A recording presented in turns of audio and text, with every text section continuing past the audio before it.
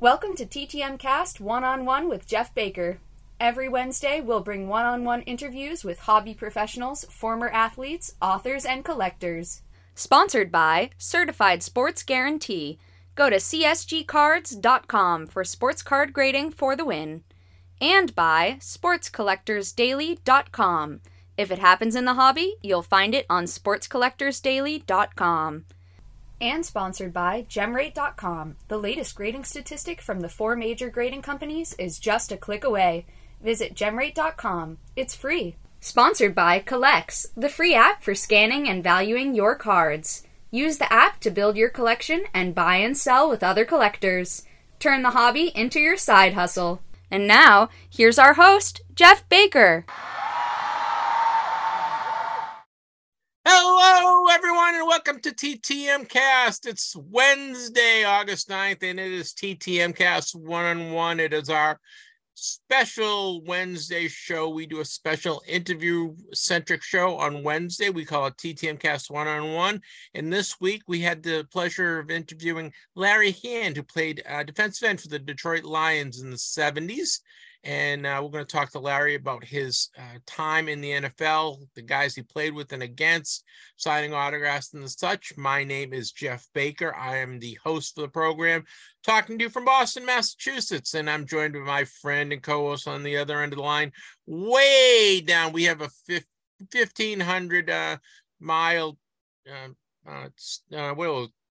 line and cup, right? Line and yeah, we got the tin cans and strings that that we go. And his name is Drew Pelto. He is from Austin, Texas. I do that all the time, Drew. Arlington, Texas, Dallas, Arlington, Texas. He is the man. He is Drew Pelto. He is on YouTube at DFW Grapher and at Twitter at DFW Grapher and Instagram at DFW Grapher. He always posts new videos. You haven't posted a new video yet this week, right? It's going to be coming in a little bit here. I just have I have all the stuff transferred over. I just need to put it together, and that's a real quick thing. So it'll be going up here on Tuesday night. All right, so make sure you check it out. Make sure you check out Drew's videos on Instagram, on YouTube. I'm having a tough time for a Tuesday, Drew. It's not that late. We're still before dinner time, and we're recording this on Tuesday night. And I don't know. I'm poking along here, Drew. You got to poke me, would you? Get me going. Hey, I'm not the one to look at here. It's 100 degrees here once again. I'm like barely moving myself right now. Well, it has rained cats and dogs here all day. The sun is finally out now, but it has been pouring, and we had like 2 feet of rain. It was just lots of rain today. Send some of that down here. I mean, we got some clouds this morning. That's something at least, but yeah, still 104, and that's not fun. I know. I wish summer has left us. We need a couple of nice days of summer, so I go to the pool and get a tan, and I don't know, enjoy the nice weather. We have not had nice weather here in New England all summer. Maybe like 2 or 3 nice days. It seems like it rains all the time here, especially on the weekends. So it is tough, but we're not going to complain. We're going to soldier on. All right, Drew. Just a couple of things I want to remind everyone about. Collects is a great app. You can download it from your Google Play or on your App Store. It allows you to scan. You can scan your cards and put them into your collection, and you can also see how much cards have sold for. And now they have a marketplace as well. You can sell and trade your cards. They are giving us exclusive. This is exclusive to TTMcast listeners. You get $10. $10 for doing nothing. All you have to do is if you're a Collects member, or if you don't have Collects, you have to download it onto your phone or your iPod or your PC, and just send us your Collects username and your email address, and we will email that over to Collects, and Collects will put $10 into your account, and you can use that on anything in their marketplace. You can buy any card and you can buy multiple cards. Up to $10 is yours, and it's kind of cool. I bought 3 cards already. Drew's got $10 that he can spend as well. And all you have to do is just email us your Collects username and your email address, and Collects will do the rest. Send it to TTMcast@yahoo.com. It doesn't cost you a dime, and you get $10. That's pretty cool.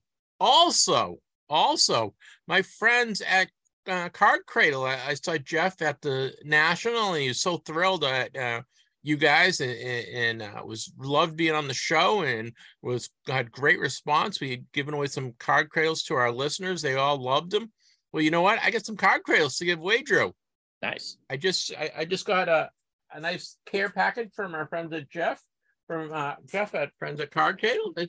Big box of CardCradles. Cool. So all you have to do, I think we'll give away 2 this week. All right, Drew. We'll give them away. We want to give them away next Saturday. You want to give them away on for next Wednesday? What do you think?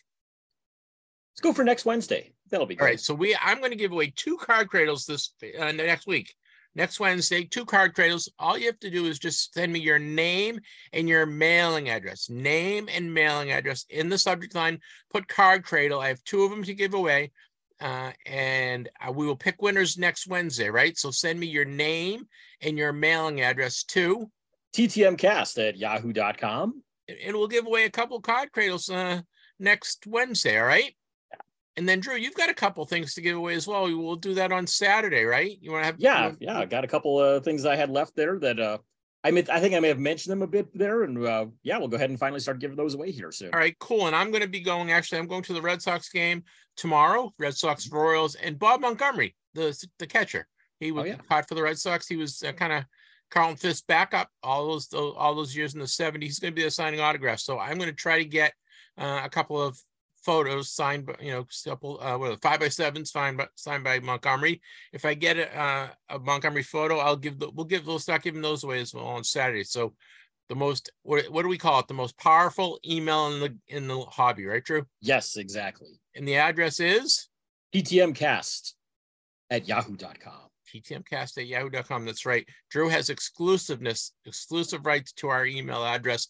He's the only one that can give that out.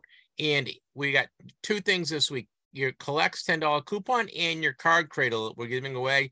And then on Saturday, if you listen on Saturday's show, we'll have some more stuff to give away because we love sharing our stuff that we have with our listeners. So please email us for CardCradle and Collects coupon. Also, I'm playing fantasy football. Drew, are you a fantasy football guy this year? I haven't. Last time I played was about 8 years ago, and I have no interest in getting back into it at all.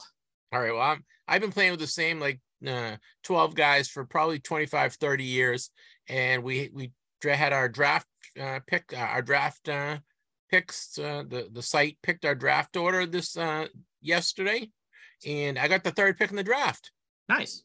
So I'm very happy about that. I'm not sure. I'm probably going to go with Jamar Chase. Because I think Jefferson's going to be gone, and I think McCaffrey's going to be gone. Yeah. So it's either it's Eckler or Chase. Those are kind of the 2 guys, and I think I might go for Chase. What do you think? I think you can't really go wrong. You've got one of the top quarterbacks right there with him. So yeah, that's a solid one. So that's kind of where I'm going. Well, I've had a busy couple days here, Drew. Yeah. We just had a show on Saturday, and also we had a lot of stuff going on the last couple of days. How about you? How's your week going so far?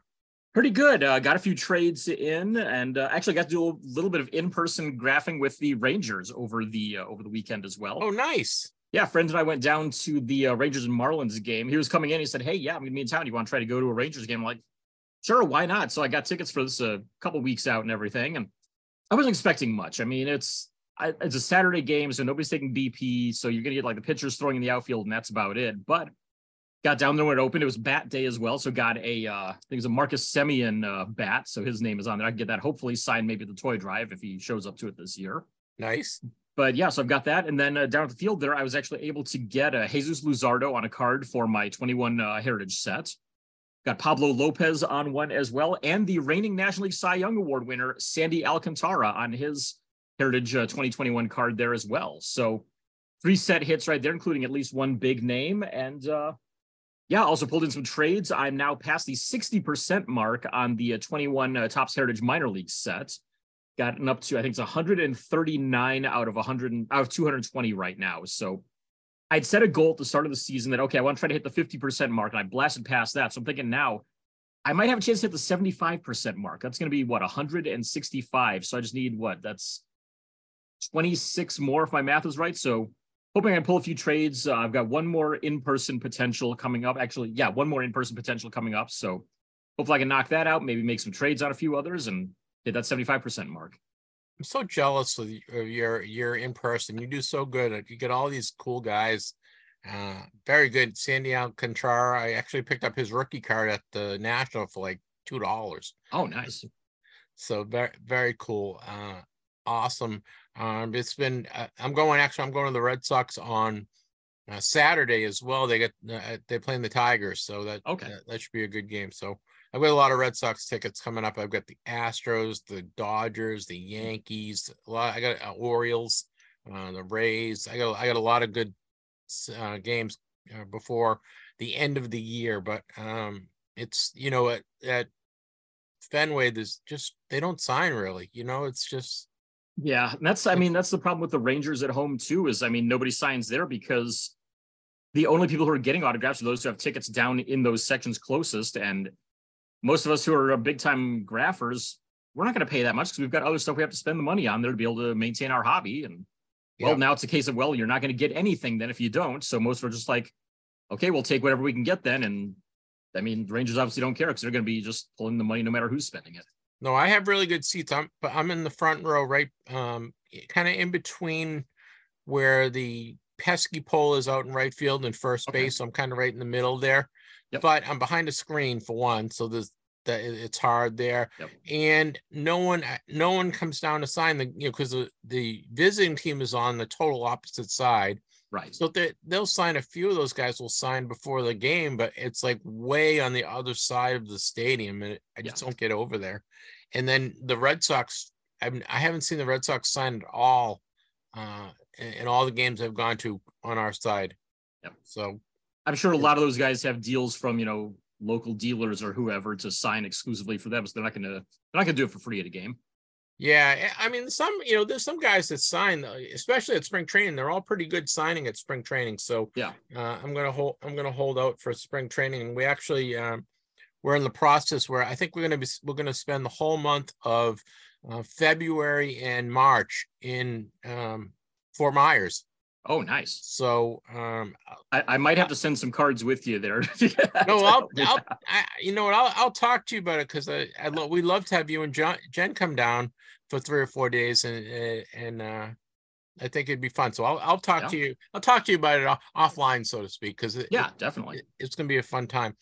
Well, I think we got all our house cleaning in order. Batting leadoff. Batting leadoff. It is hobby happening. Let's get the show started. Leading off, we look at hobby happenings. Smart collectors turn to Sports Collectors Daily to stay up to date. From new releases to incredible collections hitting the auction block, news from inside the business of sports collectibles, and much more, Sports Collectors Daily has it, all with no subscription cost. SC Daily also delivers a live look at the most watched sports card auctions on eBay for every sport. Sign up to get the headlines in your email for free, or just visit the website whenever you like. With 16,000 stories in the archive going back 16 years, there is always plenty to read at sportscollectorsdaily.com. I don't know why I like that. Yeah, it's fun to do. I like it. Yeah. I like the batting leadoff. I love the hobby happenings. I'm very good. I like alliteration. So yeah, exactly. Which is why I wanted Cleveland to be the Cleveland Cyclones, not the Cleveland Guardians. But that's a whole other thing. Yes, exactly. But I don't know why. One of the things that I came up with the hobby happenings. I'm sure somebody else does it, but how do they? They probably have at some point in there, but I honestly haven't seen it. So yeah, if it has, it's been a while. So yeah. So I'm going to take. It's not being used right now, at least. So there's that. True. I'm going to take ownership of it. Okay. Yeah. And I like it. So let's do it again. Batting leadoff. Batting leadoff. It is hobby happening. All right, Drew. I'm going to do it with a sigh, a big sigh, Drew. A big sigh. Another lawsuit, my friend. Yep. So now we all heard that about Panini suing Fanatics last week. Well, now Fanatics says, well, blah, blah, blah. I'm going to sue you. they're claiming that Panini did not negotiate in good faith to relinquish or sell their rights early so that Fanatics can start making basketball and football cards early. There's all other things that Fanatics is claiming that Panini did. Your mother and my mother said this one said that, this one said that, and it's getting it's a little ridiculous. And I think I've seen a lot of comments from hobby insiders and people that like to comment on all this stuff, and I kind of agree that the only one that's going to get hurt on all this is us, the collectors. It's no win. It's going to get ugly, and Fanatics signed a deal, right, with the NBA and NFL and Major League Baseball, and spent a lot of money, hundreds of millions of dollars, right? I don't even know if it was $1 billion. It was a lot of money. And then they went out and bought Topps, and then they bought all these other collecting entities, and they're doing all this other stuff, and they're spending a lot of money, and they're bleeding cash. If you don't think they're bleeding cash, they are bleeding cash. And one way to get out of bleeding cash is to get Panini to, give Panini to money to release, sell cards, and make money now instead of have to wait 3 or 4 years until they can turn the profit on all the money that they spent. So it's going to be interesting how much money Fanatics has that they can spend, right? Now they have to spend all this money on lawyers fees, and it just, I don't know where does it end. They hired all these people, and is there a gold pot at the end of the rainbow? Yeah, I guess so. But when is that going to happen? Is that 2026 is they're going to have the gold pot, or are they going to be able to have the gold pot in 2023 or 24? Yep. And I know you can't comment on it, Drew can't comment on it, and I'm not going to ask him to, but I am legally prohibited from agreeing with you. So there we go. Right. So, but it's I think as a collector, I think we're going to bear the brunt of this thing, so that if and when Fanatics does get their rights, the cost of those cards is going to be great, and we're going to be spending a lot of more money to buy cards that we're currently getting. And if Panini holds on to it, well, there's nothing that says that they have to keep their quality up, that they can't go out and create tens of millions of cards and water down the basketball and football cards, which certainly they can. There's nothing that says they can't do that. And what's the shape of our hobby in 2 to 3 years? We just don't know. It's a wait and see, but it doesn't look good, Drew. And I know you can't comment on it, but it's sad. It saddens me that they're going to be, both companies are going to be fighting in court, and they're going to air their dirty laundry. And I think I don't think it's good for the collectors. That's all I'm going to say. Whatever there's that famous comment from Marshawn Lynch that he always said, I'm just here so I don't get fined every time he did a post-game press conference. I need a line like that just to put in right on here, because that's about what I'm at right now. It's like, can't say anything. I'm just here. I know Drew has an opinion, and maybe when this all ends, or Drew moves on to bigger and better things, he can comment on it. But we just want to make sure that we are covering it. We are gonna, I will view my feelings on it, and Drew will if there's anything to report, if it's news and factual, Drew can be involved in that end of it.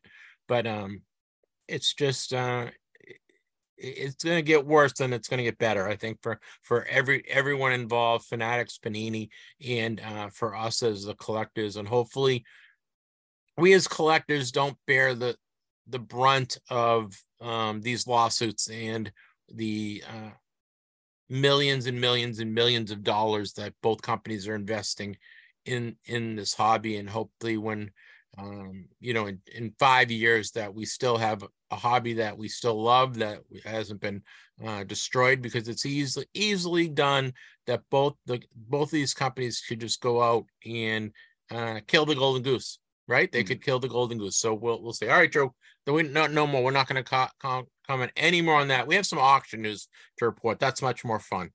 Yes, far more fun. It's better when you can see these, big dollar totals rather than when you can hear people fighting about dollar totals. Yeah, and Drew, not to interrupt, but we're going to have Ryan from Auction Report on next week. So nice. I'm going to talk to him next Tuesday, and he will have his interview on next Saturday to really talk about what's going on in the auction sector. He covers the auction sector. So we do have we love the auction sector, and we're gonna talk a little auction. So we have some auction news to let you guys know about. We do. So the Leland Summer Auction just closed, and a couple big items in there. A Type 1 photo of Michael Jordan's NBA debut was one of the items up for bid in there.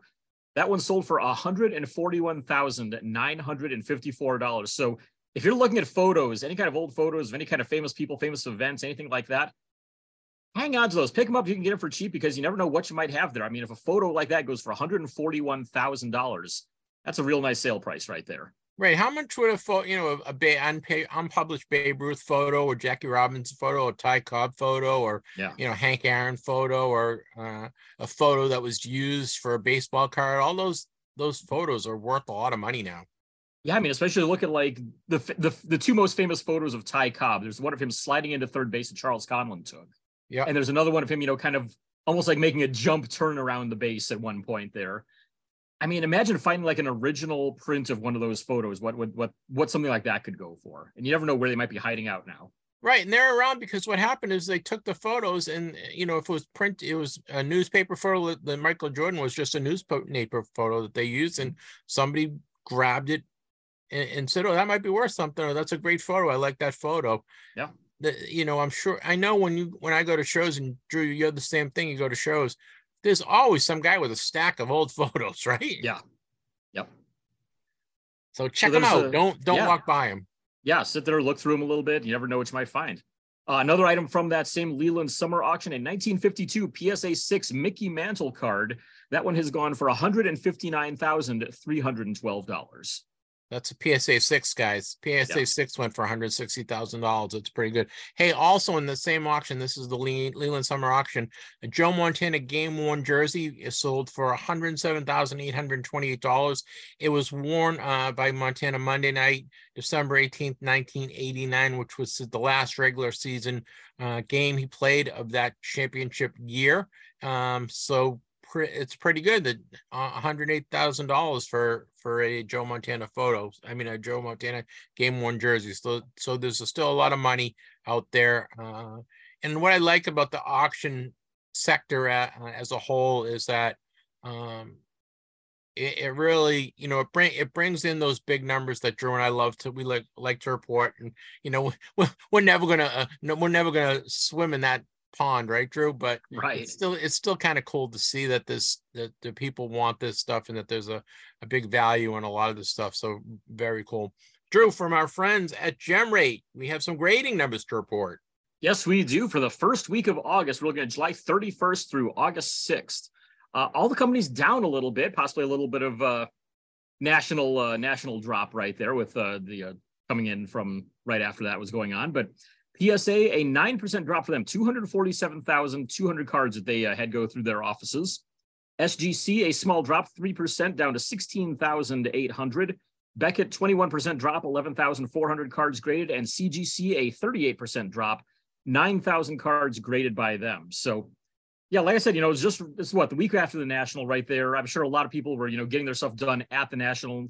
They get done, like, okay, yeah, we can hold off here for a little bit. So down a little bit.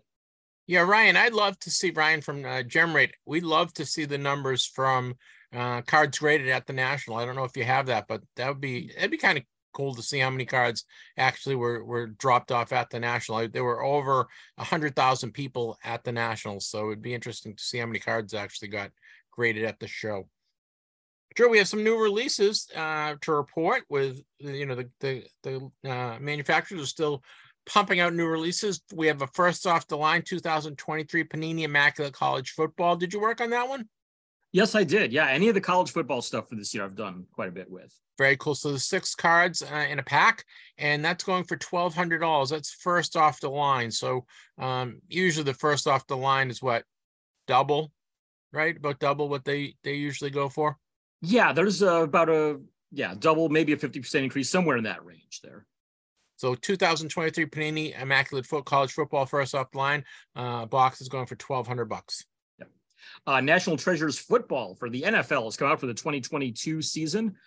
It's another one that's a fairly high-end one where you get 1 pack of 10 cards, but you're getting 8 autograph or memorabilia cards in each of those boxes. We don't have a price on that one just yet, but that's usually another one that's up in the thousands for that. But there's some really cool stuff in there is all I can really say there. Yeah, we'll have a price for that on Saturday. Guys, the 2022-23 Panini Donruss Optic NBA Premium Box Set. It's a complete set of 250 cards on premium card stock going for $2,000. So it's a 2022-23 Panini Donruss Optic NBA Premium Box Set for $2,000. Drew, this guy, I went to the Blue Jays game, Red Sox game this weekend and on Sunday, and this guy is the only one everyone was talking about at the game, and he is now the hottest guy in the hobby. Dave Schneider. I have never heard of him until this past week. So I'm usually pretty good with prospects. I mean, I don't check the Blue Jays as much as we never see their minor league teams down here at all. But this is a guy who is not on my radar at all. A 28th round draft pick. Makes his debut. 2 home runs this weekend against the Red Sox. 9 hits in his first 3 games. And now suddenly he is the one everyone's talking about. And it looks like his only card that's out there is a signed 2021 Bowman. There's in a couple of autograph inserts in there. So that is the hot card right now. So if you have one, take advantage of it, sell it while you can. Or if you think this guy's going to go on to something even better, jump on it now while it's still low. Drew, we got to check our Fisher Cat set. Yeah, that's right. I wonder if he's in a Fisher Cat set. Yeah, I'm trying to think. I don't know if I remember if he was there last year or not, but I mean, it would seem like that would fit right into the basic timeline there. Time frame. I don't remember him. He was a 28th round pick. They don't even have 28 rounds in the draft anymore. So just to let you know, but he was at the game. I went to see the game on Sunday. I think he had 3 hits. He had a home run and a double and a single. And I think he walked once as well. And oh my goodness, he is like, everyone was talking about this guy. I think his nickname is Babe. Just how it should be at this point for the start like that. I'll keep an eye out because they're playing the Guardians this week and saw last night's game, and I'll be watching tonight's one as well. So we'll see if he comes. Yeah, he's only about 5'9". He's not a big guy. Jeez, Mel Ott then basically. Wow. Yeah, he was cranking. Hey, I've gotten some T-term returns early yesterday and today, so I figured I'd let people know. I got Tom Kelly, the manager for the Minnesota Twins. I got him back. I got Reed Brignac. Remember him? He played for the Tampa Bay Rays. I got Dave Elmdorf from the Rams, Horace Jones from the Raiders, and Jim Cadile from the Bears, all on 73 tops. And I got Pete Harnish, who pitched for the Reds and Orioles, right? And he was Reds, Orioles, Mets, Astros. Yeah, he was a pretty good pitcher. So I got all those guys back in from return so far. So having a good week so far. How you doing? Have you been getting any? I got one in the other day. Got another 88-89 tops set hit right. Doug Sullivan sent to him up in Canada. So yeah, I got him and Bruce Driver. I don't remember if I mentioned him that I'd gotten him on I think Saturday that I was expecting to get him and did indeed get so. So 2 more additions right there. I'm up to 52 out of 198 on that set. Yeah, I've got to get some Canadian stamps. That's number 1 on my wish list this week. So I got to get some stamps. So, Drew, we have a cool show to let people know about. Yeah, coming up, if you're one of our Virginia collectors that listens in on the show here, or really anywhere around the Eastern Seaboard there, Virginia, North Carolina, anywhere along there, Virginia Beach Fieldhouse is going to be playing host to a show on Saturday, August 19th. So you got about a week and a half until that takes place. Free admission to it. That is always a phrase that I love hearing right there. 200 vendors are going to be there, and they're going to have several autograph signers there as well. Former Negro League ballplayer Sam Allen will be out there. Former Major League catchers Mickey Tettleton and Mackie Sasser are going to be there. We're also going to have Joe Smith there as well, plus football players Brian Mitchell and Ricky Irvins. So pretty nice grouping right there. I don't think I have Mickey Tettleton. Do you have him? I do. He's done a few Rangers alumni events. But the funny thing is, I don't think I've ever gone to one, but my friend Chris has hooked me up with a few from there. So I have him for my my Diamond Kings project, a couple other cards, and I had him on the 93 Upper Deck card that had him and Cecil Fielder together on it, signed by both of them, but just recently traded that one off to get some of my set hits that I picked up. Does he sign TTM, do you know? He does not that I know of. I didn't think so either. Hey, you know what? We cover this in the world of the deaths in our Vern Rapp Minute, and we've lost 3 people that are really great TTMers in the last day or two. So we thought we'd just let people know, guys that we've gotten TTM and that we really enjoyed as players. We lost Gilles Gilbert. He was a goaltender for the Boston Bruins, and I think he was with the Red Wings and a couple other teams, right? But he was a great TTMer out of Canada, always signed. I think I got 3 or 4 cards signed by him over the years, and I always enjoyed him as a player. So we lost Gilles Gilbert yesterday, actually, former Boston Bruin.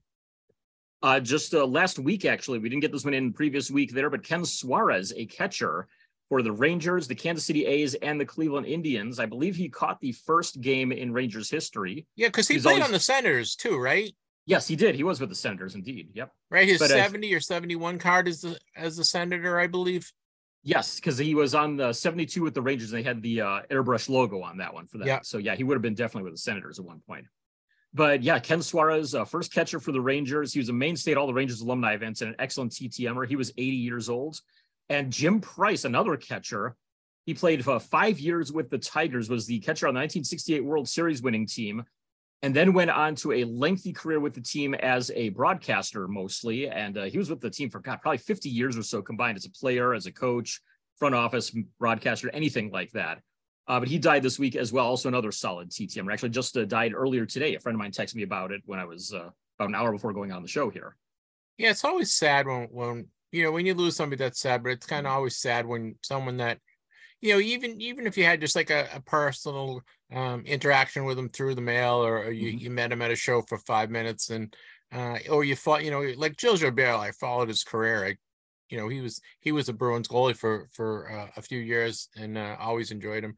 And I remember Ken Suarez just collecting his cards as well. So it's too bad. So our we're sorry for the loss, and just make sure you can listen to our show every Saturday. We have the Vern Rapp Minute, and we let you know who passed away in the world of sports and celebrities. So make sure you tune into that. All right, Drew, I think we got all our hobby happenings done. So that was very, very good. A lot of stuff going on just for a couple of days. Guys, this week I interviewed Larry Hand. Larry Hand played defensive end for the Detroit Lions for a number of years. He signed a 1973 Topps card for me through the mail. He's a great TTMer. We talked to Larry about his time in the NFL, the guys he played with and against, and talked about his habits about signing autographs. So please enjoy my interview with Larry Hand from the Detroit Lions.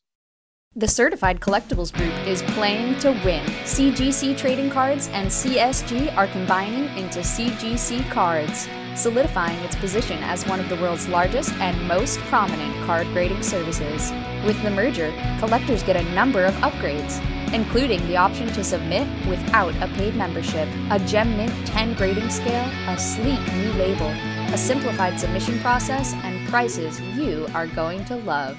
Grade all your cards with CGC Cards and visit cgccards.com today. This week's interview is brought to you by Certified Sports Guarantee, csgcards.com for superior sports card certification and grading. This segment is sponsored by Collects, the free app for scanning and cataloging your cards. Buy or sell cards on the marketplace. Turn the hobby into your side hustle today. I'd like to welcome Larry Hand to the program. Larry Hand played 13 seasons in the NFL with the Detroit Lions. He was drafted in the 10th round of the 1964 draft out of Appalachian State. He played 13 seasons with the Lions from 1965 to 1977. We talked to Larry about his time in the NFL and signing autographs. Welcome, Larry. Thanks a lot, Jeff. Larry, so looking forward to speaking with you. You had kind of a different start to your career than a lot of players. You didn't go right into college.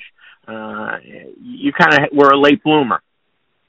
Well, that's I guess to put it mildly. I was I'm from New Jersey, Jeff, and actually, I only actually played 2 minutes of high school football. I went out as a freshman in high school.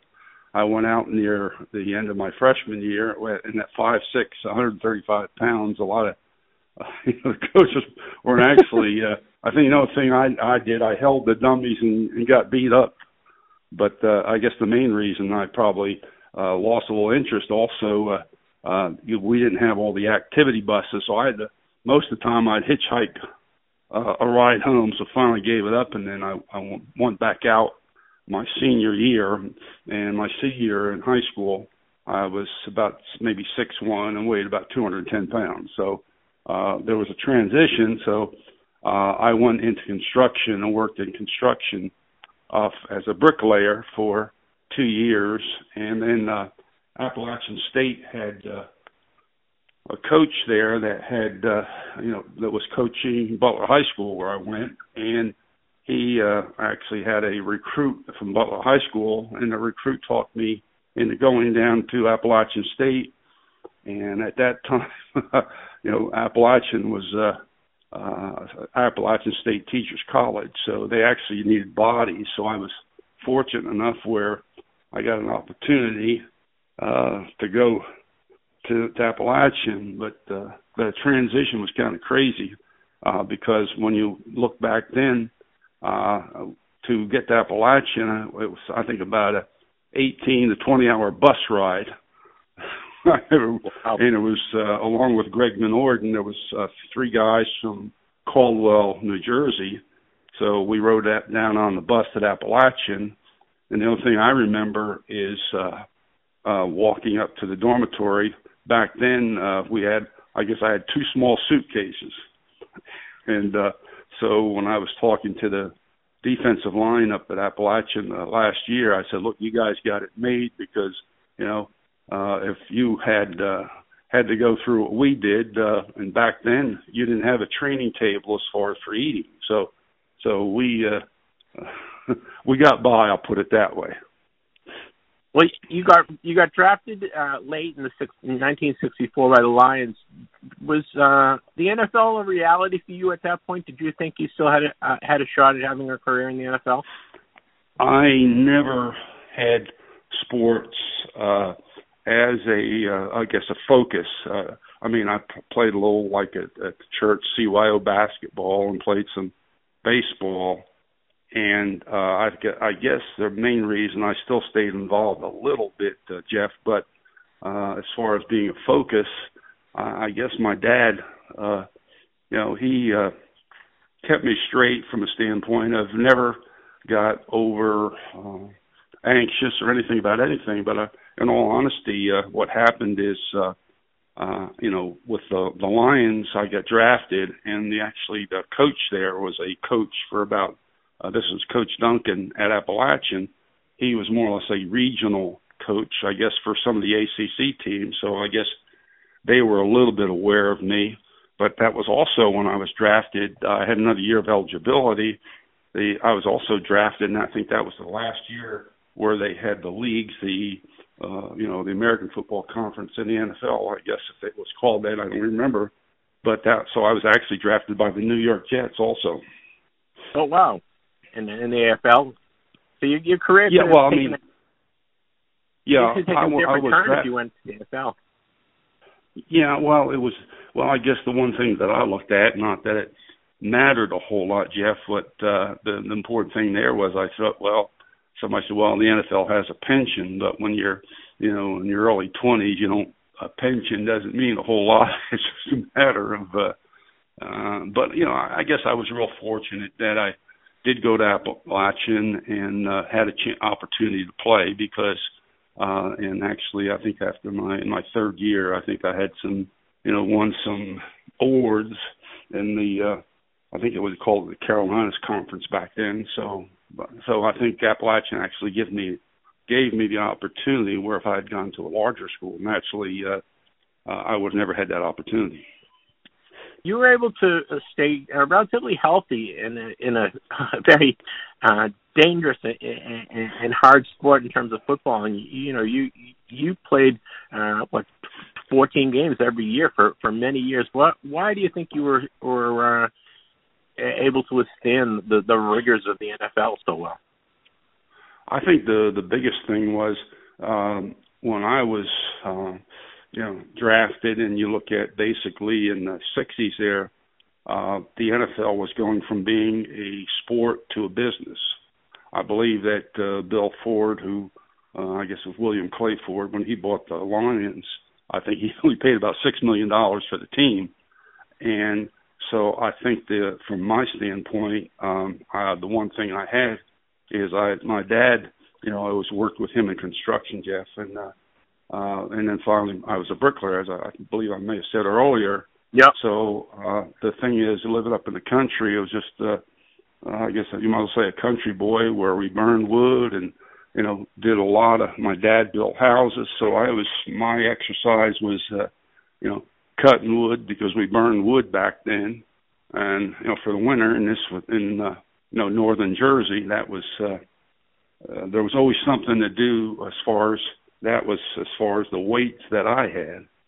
And back then, if you look at a lot of the teams, Appalachia did not actually have a workout facility or anything. So, and I don't think, many of the teams in the Carolinas Conference had any type of facilities to work out. It was just a matter of what a lot of the teams, what you could get by with. You guys played in a rough division with the Bears and the Packers and Dick Butkus and all these other huge guys. You played in a tough division. What did you have a personal rivalry with it going against any of these teams? Well, I guess the rivalry was probably the biggest rivalry when I started. That was, I guess, when Vince Lombardi was just finishing up his career, and Bart Starr was probably. I mean, the one thing I always respected about the Green Bay Packers was that you knew exactly the plays. I knew their plays. I could draw them up, but the question was, how do you stop them? I mean, they executed so well. And the one thing usually people ask, and you might ask it, who was the best running back in the era I played? I probably think Gale Sayers was. Sure. Was he the hardest guy to take down because of his speed or because of his size, or kind of both? I think he was, I guess, if you want to call it, very athletic and had I think the moves of a lot of your better running backs today. But the hardest thing for me playing against the Bears back then is you had a lot of the teams, and the Bears was one of them, that they didn't spend a whole lot of money on their payroll. So the thing of it is, I usually had more trouble with the Bears from the standpoint of trying to read what they were doing, because my opinion was the offensive line wasn't that great. I know Mike Lucci, who was our middle linebacker, we used to joke that whenever Gale Sayers went to the bench, Mike Lucci we'd always joke and say, Mike, you got to go over and sit down next to Gale Sayers so you know where he's going to be, So So it was funny, but he was. Yeah, I think the team. I think I mentioned a little bit earlier. I respected the Packers, but the biggest rival, I guess, after the Packers then became the Minnesota Vikings, and I think they called them the Purple People Eaters. Their defense was really great. Did like going out against Alan Page and those guys, they were very difficult to go against? Yeah, you had Page, Eller, and I think Jim Marshall, and I'm just trying to think whether it might have been a defensive tackle. It might have been Larson, I believe. Of course, that's stretching a little bit my memory there. Did you play against Jim Brown at all in the Bears? In the Browns, I mean? I played against, we played Cleveland. They were naturally not in our division, but I think my rookie year in the exhibition season, I think I started the second half when we played the Bears, and I think that he was involved with 2 plays. And, of course, naturally, and he, went the other way, I think, and one was a pass play or something like that. So that was about it. But, but we went through an era there where, as I shared with you, the big thing back then was, just not having the facilities. People will say, well, I remember back when it was this or that. the guys, let's face it, right now, they're bigger, faster, but they also, the thing that they've got going for them, because you look at probably the majority of the high school teams probably have more workout facilities than the pros had back when I was playing. Sure. You played in 164 games for the Lions. You actually intercepted 5 passes for 3 touchdowns. But in 1967, you actually had 2 touchdowns. First one against Jim Hart was your first touchdown. Do you remember that? Yeah, I guess you look back, and I guess, the big thing back then, I guess you just felt was part of what you were doing. I guess the one I remember the most was the one against Cleveland, where I think it was 63 yards or something. That was in Cleveland. We played then in the regular season, and basically we were blitzing, and when I had the second back out of the backfield, and I'm not sure whether the quarterback, whether it was Nelson or whatnot, he was actually throwing a swing pass, and I just stepped in front of it, and all I had to, I guess, do was there was an open field there, and just, that was it. So, but, like you said, it's the big thing that I look back is, the memories of a lot of the players that I played with that are no longer with us now. Did you spike the ball when you scored the touchdown, or did you just put the ball down like you'd been there before? No, well, I think that was a thing, and I think there was a couple of the players. I look at it today. It's a matter of it was something you felt like you were doing your job, and to me right now, things that I think have really gotten carried away where it's a matter of who can do the best dance right now after you do something good after a big play. So, but I think it gets me the most is a player that's going to make a great play and spike the ball, and your team's down by 3 touchdowns, and you do your job, and all of a sudden you're celebrating. And to me, all you got to do is look up the scoreboard and say, why you better be looking at the scoreboard before you do all you're celebrating. We're speaking with Larry Hand. Larry Hand played 13 seasons in the NFL, all with the Detroit Lions from 1965 to 1977. Larry, could you just reminisce a little about some of your favorite teammates? You mentioned there's some of the guys that aren't with us anymore, and the Lions aren't the the America's team like the Dallas Cowboys or even the Green Bay Packers, and played in some obscurity back in the 60s. Can you reminisce about some of your favorite teammates? Well, I think the fellows that I remember most are, I think one of the things that we did when we had a day off, we would go actually, we got to go fishing for salmon and whatnot. So it was Bob Kolkowski, who played at Virginia, and Bob is no longer with us. And probably the closest teammate I had, and that probably kept touch, was with Ed Flanagan, who played at Purdue. Sure. And he's, I think it's been in the last couple of months, I got a text from his wife, because Ed and I were usually probably minimum of once a month, we're always chatting. And then there's Milt Plum. I talk to Milt occasionally. He lives in Raleigh, and he was a quarterback with the Lions when I first started there. And I guess so we keep in contact. But there's several others that there was some award that from the Lions that for defensive line, that was about 5 or 6 years ago. I got to go up there and see a lot of the teammates, and I think Roger Brown was one of the guys that who's passed away in the last couple of years. That I was close to Roger, and I'm trying to think of other. But there was I had Greg Landry on my show about 2 years ago. He went to UMass and I went to UMass, so we commiserated about being UMass guys. So it was great to talk to him about his time in college and time in the pros. He was a true gentleman. Yeah, I mean, that was the one thing that I always liked. Unfortunately, I guess the thing that I guess as much as anything, you work out hard in the off season, but actually I was on the injured reserve in 1978, so I didn't get to play. But in 1978, just think about this. Detroit Lions had hired their 7th head coach from when I was there. So Yeah. think about that. So you look at, there's been a history there. And then I think the biggest thing with a lot of teams is in sports is, just having, I guess, good coaches, good management. In fact, Bill Belichick was one of the, I think he got his teeth cut, so to speak. I think when Rick Fasano, who came in, I believe it was with Navy or something, was one of the short-lived coaches. And I think Bill Belichick got to, I get his start, I believe, with the team with the Lions. Yep. Do you have a coach that really mentored you as a young player, and is there anyone that you really helped out, as a veteran while you were with the team?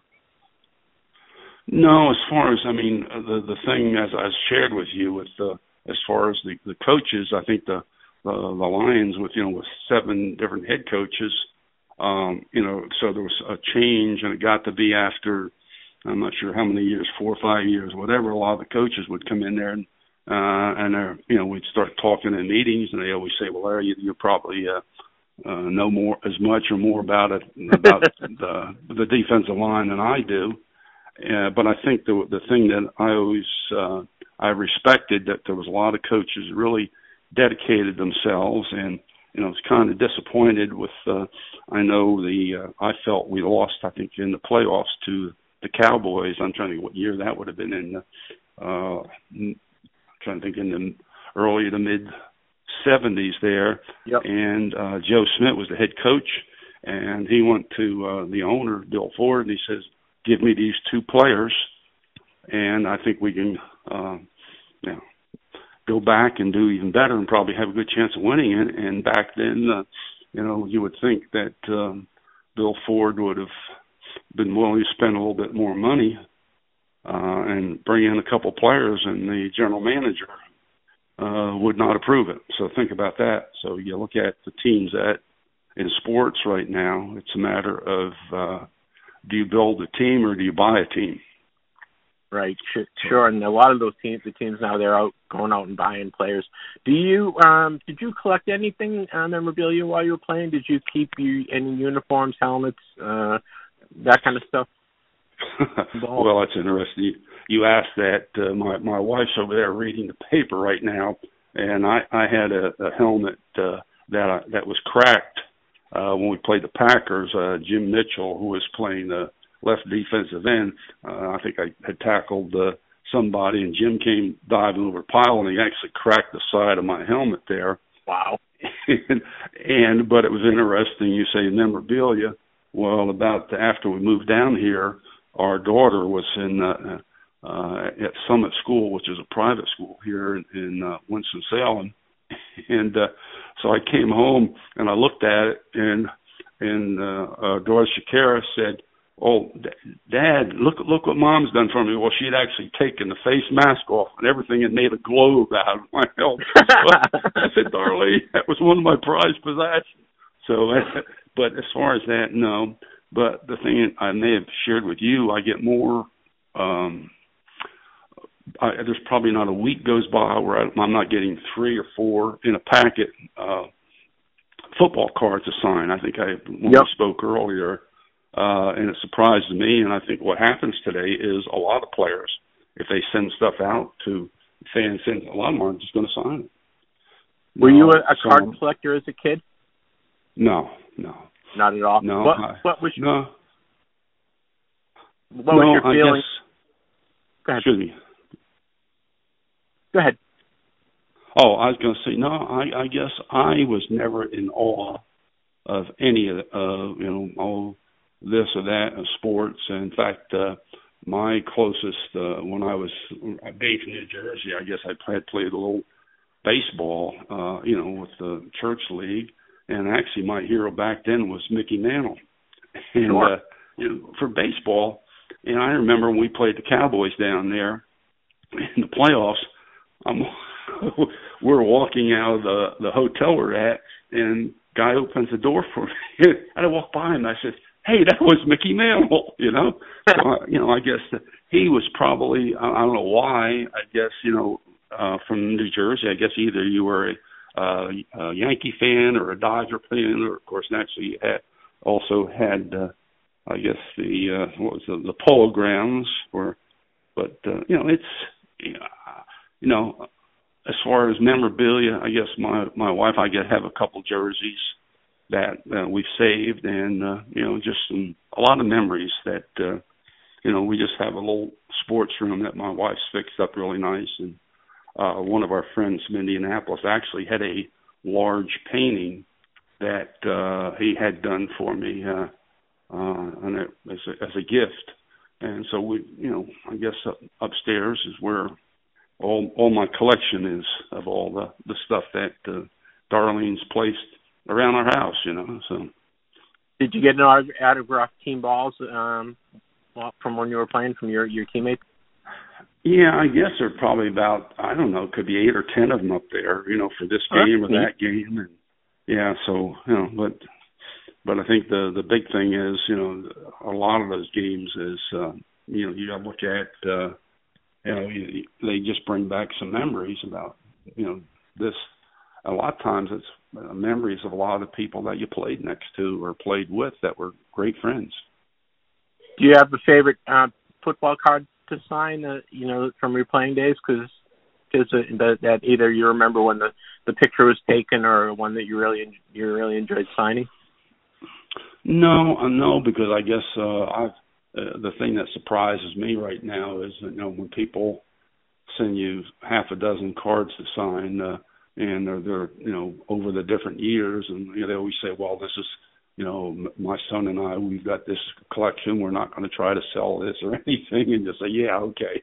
But no. So as far as that, no, there's not anything special that I have in the way of a collection like that. Have you attended any autograph shows or special events where you got to meet fans? No. I guess Roman Gabriel, when we first retired down here, I'm going back, 30 years. He used to have these charity golf functions around North Carolina, and there's probably he'd always get about 15, 20 or how many players from this region right now to go out there, and we'd sign autograph for the kids. And in fact, it was interesting. I went to Appalachian a little over a month ago. They had a charity going on up there that, of course, Mac Brown from North Carolina was there, and Dave Dorn from NC State, and there were several other coaches there. And that, and the heck of it was to raise money for grandparents who were supporting their grandchildren. So, you think back about where things are today, and, I look at that going back. The big thing was that for me, I guess my dad was always my hero, and he was a laborer, he was construction.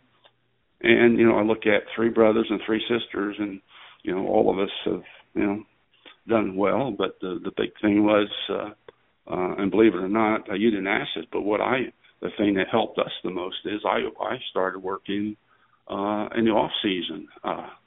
So, you really didn't have a whole lot of time to work out, but I had a company that I worked for that was actually paying me during the season. So when they went and filmed The Paper Lion, I couldn't leave that. I said, I know it was going to be a month or more, and I said something to them. They asked me, well, we'd like you to come down. I said, well, I got these folks paying me money to work, and I tried to keep up with clients. So I guess my dad, a laborer, gave all the boys a sense of, you better take personal responsibility. And I see so many, and of course you probably know more about it with statistics right now, how many players in the NFL or pick any sport right now that, just don't have issues.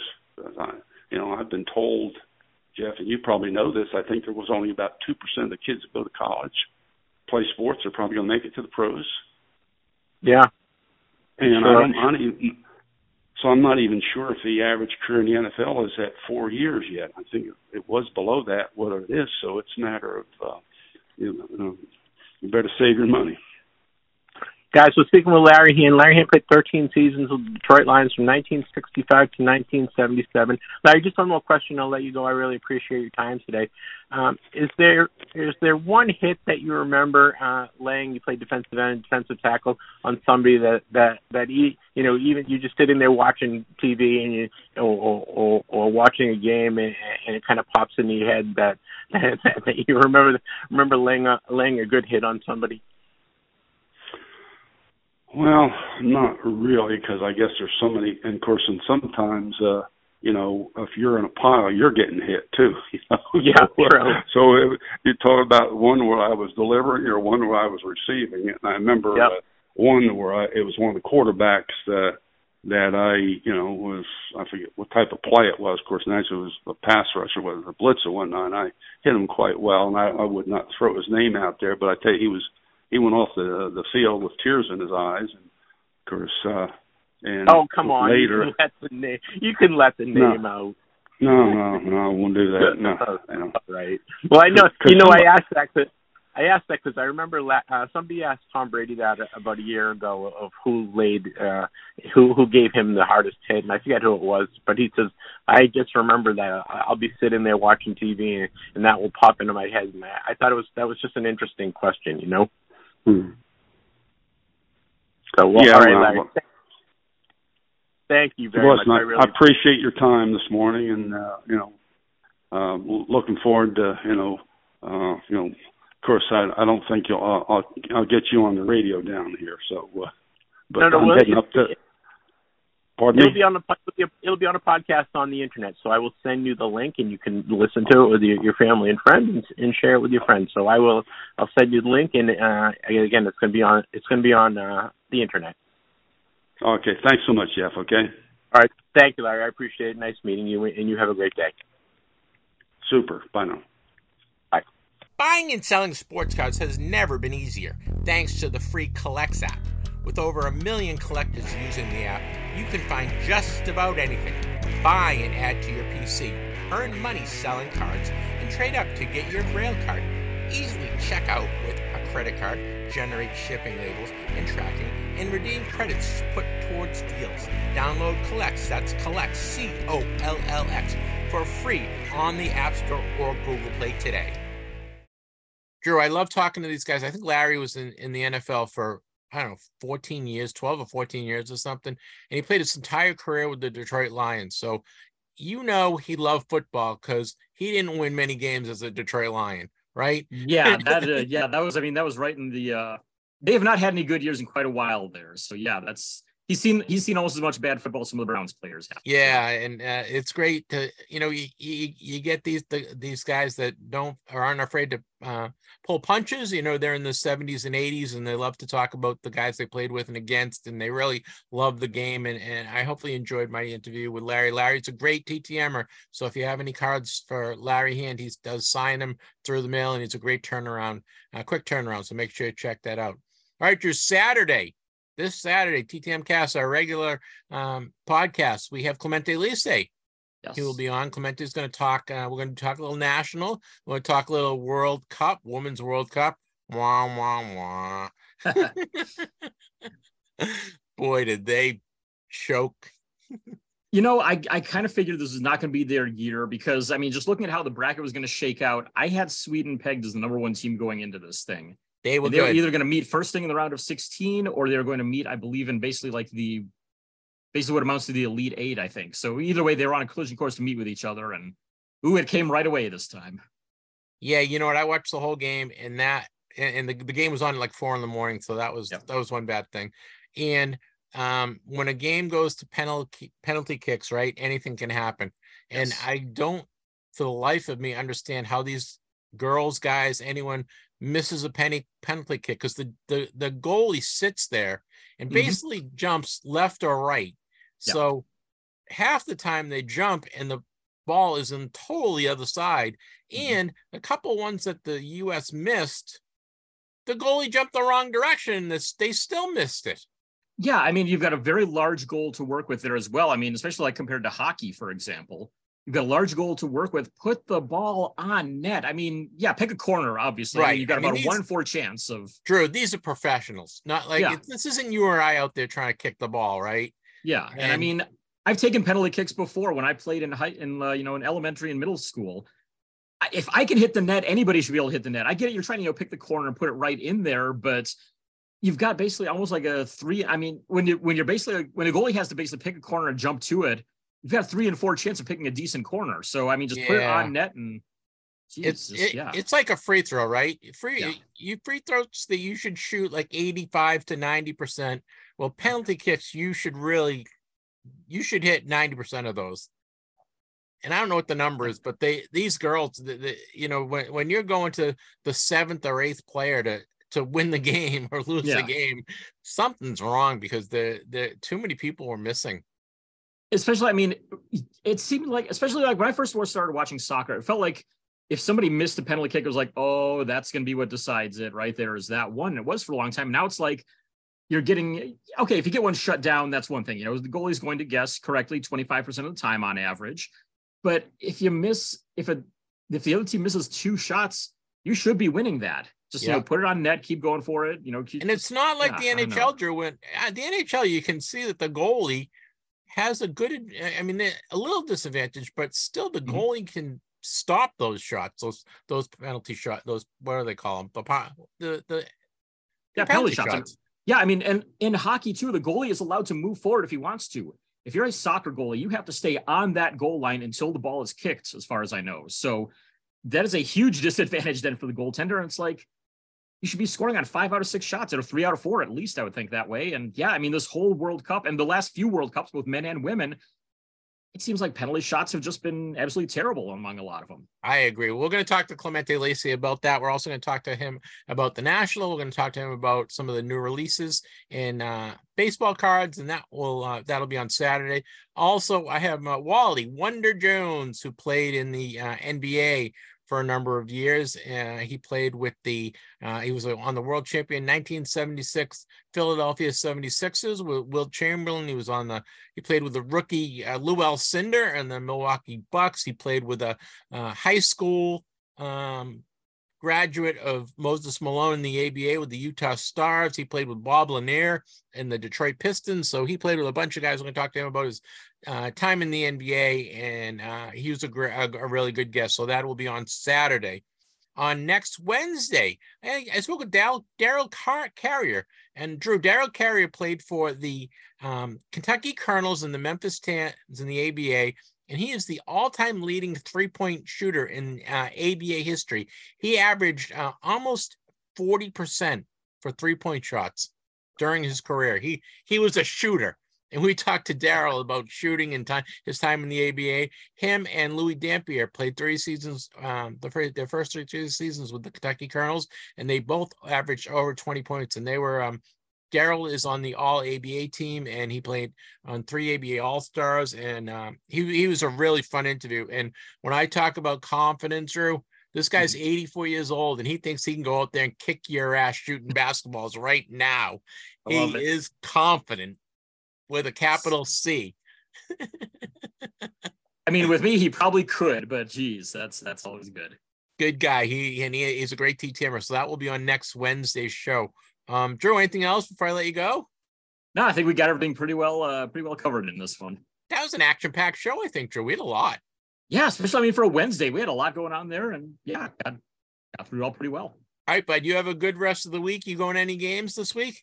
Yeah, I'm going to be going down to Cleburne on probably Saturday night, I'm thinking is what I'll be doing that. We've got the Lake Country Dock Hounds are coming into town, and it sucks. They have... There's a hat you don't have.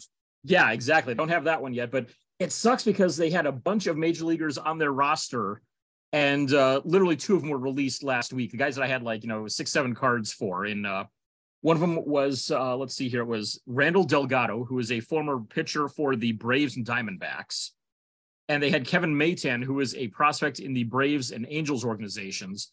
Both guys with a bunch of cards, both of whom I picked up cards for. They got here this weekend, and both were released over the weekend. But they've got a few other guys, though. So, I mean, just a quick recap here of who's in there. They have a former Cleveland Indians farmhand, Juan Hillman, is on their roster, so we'll be seeing him. Former A's pitcher Reggie Harris is their bench coach. Yep. He played for the Red. He was a Red Sox farmhand at one point. He was he was. He was a Red Sox prospect that never kind of made it. Yep. Yeah, he's their bench coach now. You've got Thomas Jones, who's an outfielder in the Marlins organization. He's playing for them. Ken Huckabee, former manager of the Blue Jays and former Blue Jays catcher, is their manager now. So hopefully we'll get him. Got a Franklin Kilome, who is a pitching prospect for the Mets and the Nationals organizations. I think he pitched in the majors with the Mets briefly. Blake Tiberi, who's a former Mets prospect. Curtis Terry, who spent time in the majors with the Rangers and was part of the Twins organization last year. He's playing down there now.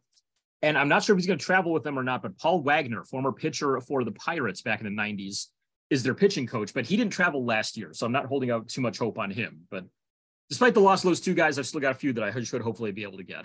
All right, my friend, you have fun on that one. We will talk to everyone on Saturday. We have our regular show on Saturday. So, guys, wishing everyone many happy returns. We'll see you on Saturday. Have a great weekend. Of course, be good. Yes.